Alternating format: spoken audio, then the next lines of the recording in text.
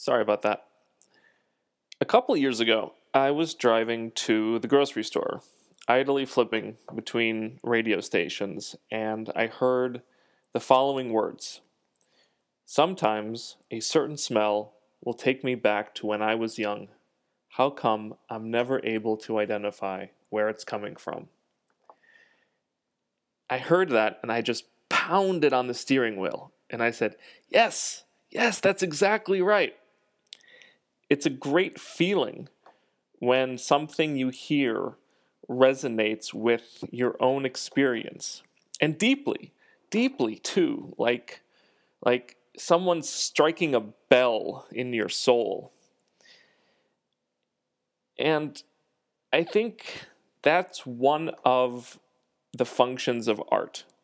You read a description or you look at a painting, or especially, like I did, you hear a song and your soul says, yes, this is true. Now, what the heck do I know, right? I mean, I'm probably wrong, but whenever this happens, I feel this connection with the artist. And, you look around and people think they're isolated and people think they're different. Just because we look a little different and we act a little different, but we're not. But we're not. And every time this happens, I'm reminded that when you get right down to what matters, people are pretty much the same in a really good way. It's just hard sometimes to remember this truth. Anyways, I was reading a book, or trying to read a book, on the collapse of the Soviet Union. The author lays down 4 stages to describe this process. In the first stage, nothing can possibly change forever. The Soviet state is all that's known.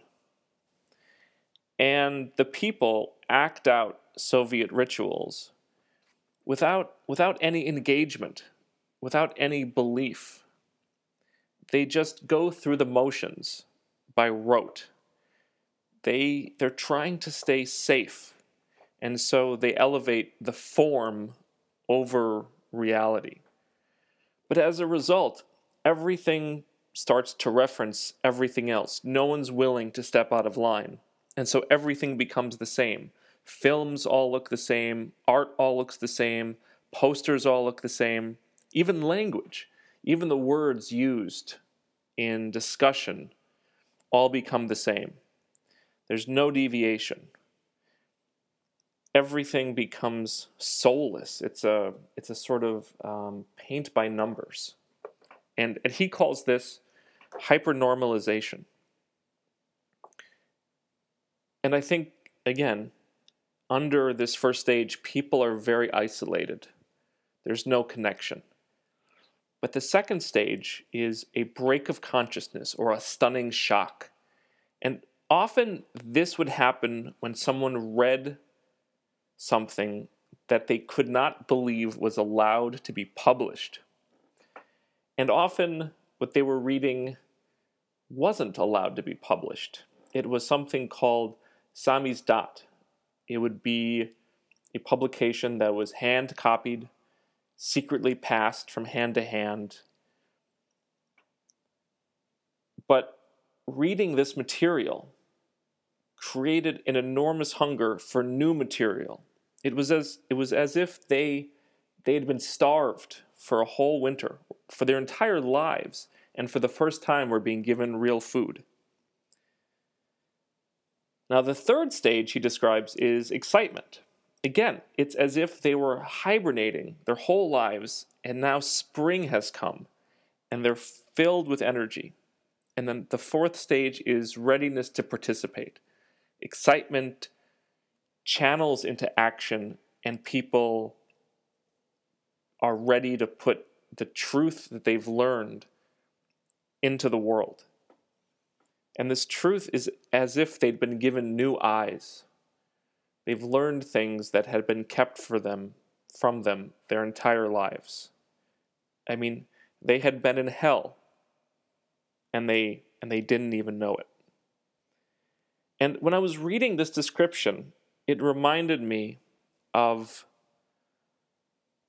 what Eric Weinstein has termed the intellectual dark web. Now, this is just a terrible term for all sorts of reasons. But I think he's capturing something important, because when I hear certain ideas from a Jordan Peterson or a Brett Weinstein or a Camille Paglia or a Sam Harris or a Jonathan Haidt, I get that same deep sense of connection and truth that I did when I heard the 21 Pilots song. And I think it's the same sense that people in the Soviet Union got when they were reading Samizdat. I want to play one clip just to give you a sense of what I'm talking about. I was thinking about St. Joseph's Oratorio in Montreal. And St. Joseph's Oratorio is a very large religious building. It's one of the biggest cathedral-like structures in the world. And it's set on the hill on Mount Royal, and it's set up where it can catch the sun. So it's an image of the heavenly city on the hill, right? It's an image of the structures that we strive to create.